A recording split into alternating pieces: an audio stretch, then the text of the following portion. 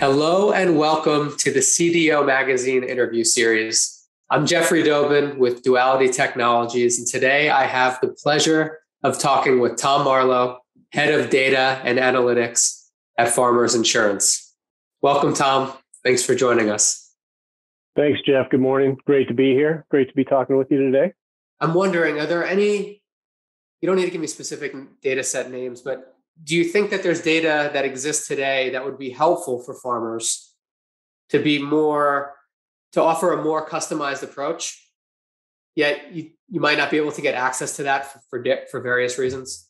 It's a great question. And it's one that starts to entangle itself in kind of the ethical use of data and the appropriate use of data. And not just farmers, but I think insurance companies at large have really been looking for those kinds of, I'll call them new and novel data inputs to help really reduce the cost of your policy. So if we can understand that you're a lower risk than the peanut butter spread, then that can often get you a cheaper rate.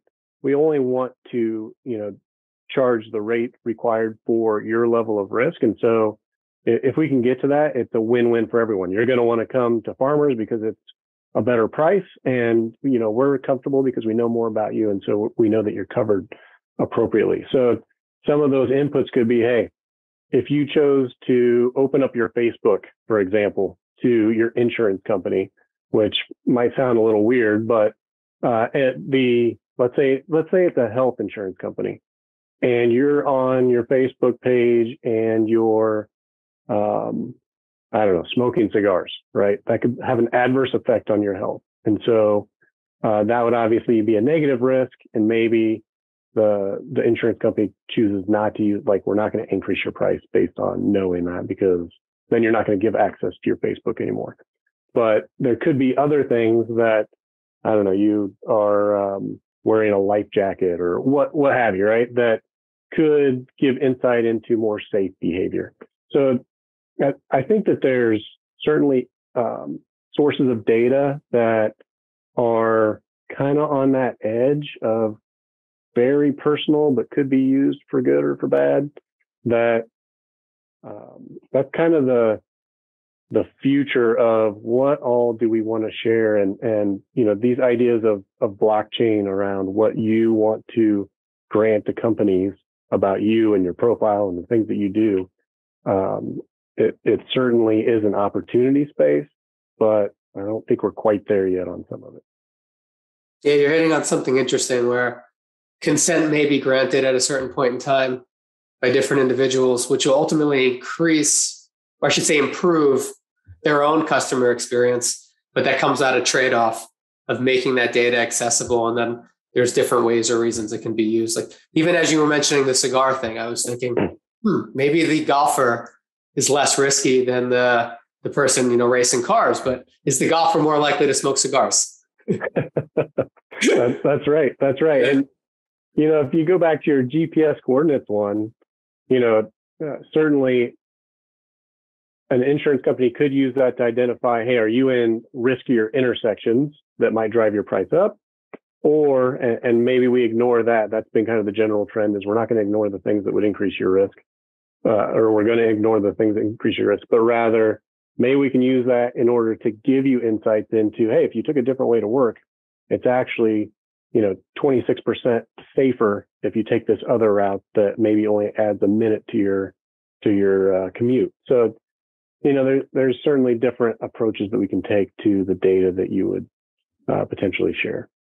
That is an awesome example, because here you are giving your own customer actionable insight on how to behave and live safer, which can reduce their costs, but then also give them a safer route, which everyone, I shouldn't say everyone, but I'm generalizing here. Most people might want to be safer, especially someone who recently had the child, for example, right? So that's where I think this gets really fun. And now you're creating a win-win situation. Everyone wins in that situation, farmers plus your customer. Right. And maybe there's an additional benefit where there's less traffic if they take that alternative route too. You got it. That's the win-win we're after. Absolutely.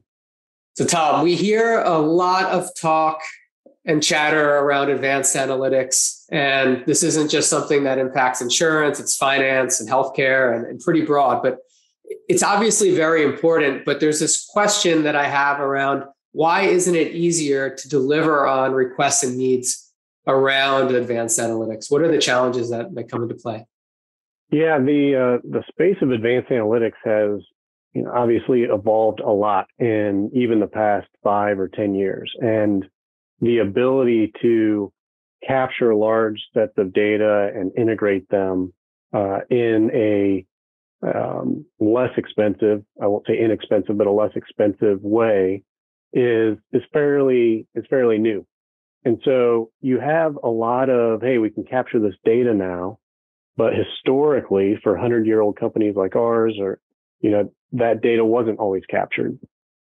And so it is challenging to connect kind of the old and the new, especially when it comes to things like data quality or data governance, which is also kind of another at scale new investment area. And so, this data as an afterthought is always a challenge. Let's make sure that we're capturing the data that we need ahead of time.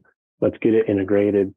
If we don't do that up front, if it is an afterthought and we want to go back and retroactively capture this data to make it available, it is exponentially more expensive and time consuming in order to do that. And so it's always this challenge. You think about, I view it as kind of two different focus areas. You have application development for the new features that you need. And then you have data management to capture all of the insights. We talked about KPIs and instrumentation and advanced analytics earlier. You have to have the feature and function, right?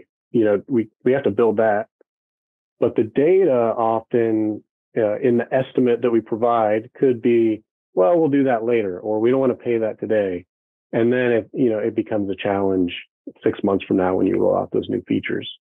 So I do have one example that came to mind when I was thinking about this capturing of information.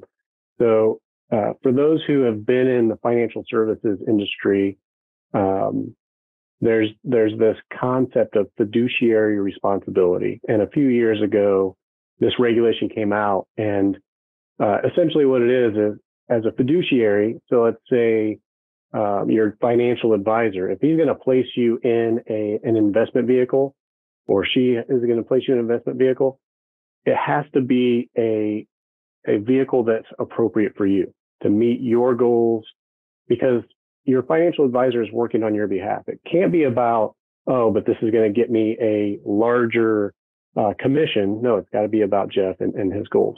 And so, a lot of large financial institutions were worried about this regulation and wanted to go back and retroactively make sure, have all of my financial advisors been placing customers in the appropriate investments in order to meet their goals.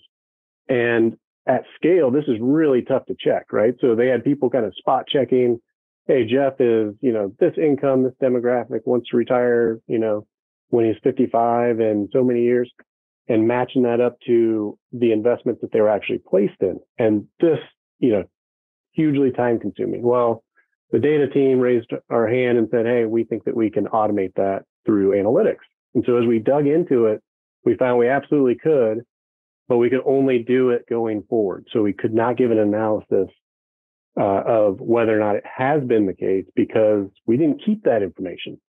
And so it was a huge gap that we still had to go back and manually do a bunch of work because we didn't capture that info. If we had, as requirements up front, built that system to capture that information, would have literally saved hundreds of thousands of dollars. So it's just an example of retroactively trying to deal with data. It's so much more expensive and time consuming and frustrating for our business partners. It's a great example you just provided. Thanks for sharing that, Tom. What it made me think of, as this is analogous here, but for anyone that watches any of the crime or mystery shows, but I was thinking, if you're a detective and 30 years ago, you don't know what you don't know, but as you're checking a crime scene, what information and data are you capturing and putting away to refer to for court and to prove your case, et cetera. And, back in the day, you couldn't check DNA. That wasn't even a thought. But if you captured enough information from a crime scene, enough data, when technology caught up to it, now you have something that is black and white, and you can confirm, does the DNA match? And is the suspect or the person that is serving a sentence now? Is this the actual person? Right. And I think that's so similar to what you're saying. I mean, there was a scenario from the past where the data wasn't captured, and now you have to go back manually. But for the future, you have everything. And I think it's just another example to validate what you're saying. Capture as much as you can, and then you can figure out later, or you could have technology and advanced analytics, figure out how to make sense of it. That's well said, Jeff. I mean, it's in those cases, it's really coming down to forensics. And if you didn't capture it, you're not going to be able to assess it. Absolutely. Yeah. So thanks for sharing that example. So I know we're running out of time. I appreciate you spending a few extra minutes with us, Tom. Before we close things out, if you could, in 1 minute or less, if you could share, what are your top key takeaways for IT professionals looking to capitalize on data?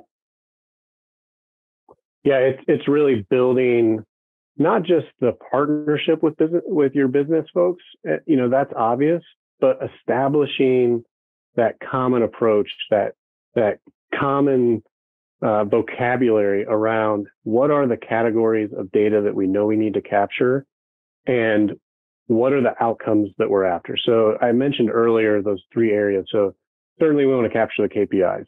We're investing in this thing. We want to be able to measure its efficacy, right? Are we realizing the benefits that we had originally discussed? Instrumenting your data, instrumenting your process. So capturing that data that's not necessarily obvious, the clicks and how long the process took and where your customer's deviating from the plan. And then finally, the advanced analytics, a lot of this kind of forensic data that we've been talking about. Let's make sure that we're capturing that detail. Even if it's not obvious what we're going to use it for, let's capture that information today in order to enable tomorrow. And so building this kind of crawl, walk, run picture with your business partners of, well, if we really look at run, what's industry leading, what's out there in the future, and you can tie these things back to the data that would be needed to support it, having that partnership and making sure that those conversations happen with every investment that we make between business and IT is paramount. So build that relationship, make sure you're capturing the data. It's going to enable so much value on the back end. Awesome. Well, Tom, thank you very much for joining us today. To those listening, please visit cdomagazine.tech for additional interviews. This conversation's been great. Thank you. My pleasure. Thanks, Jeff.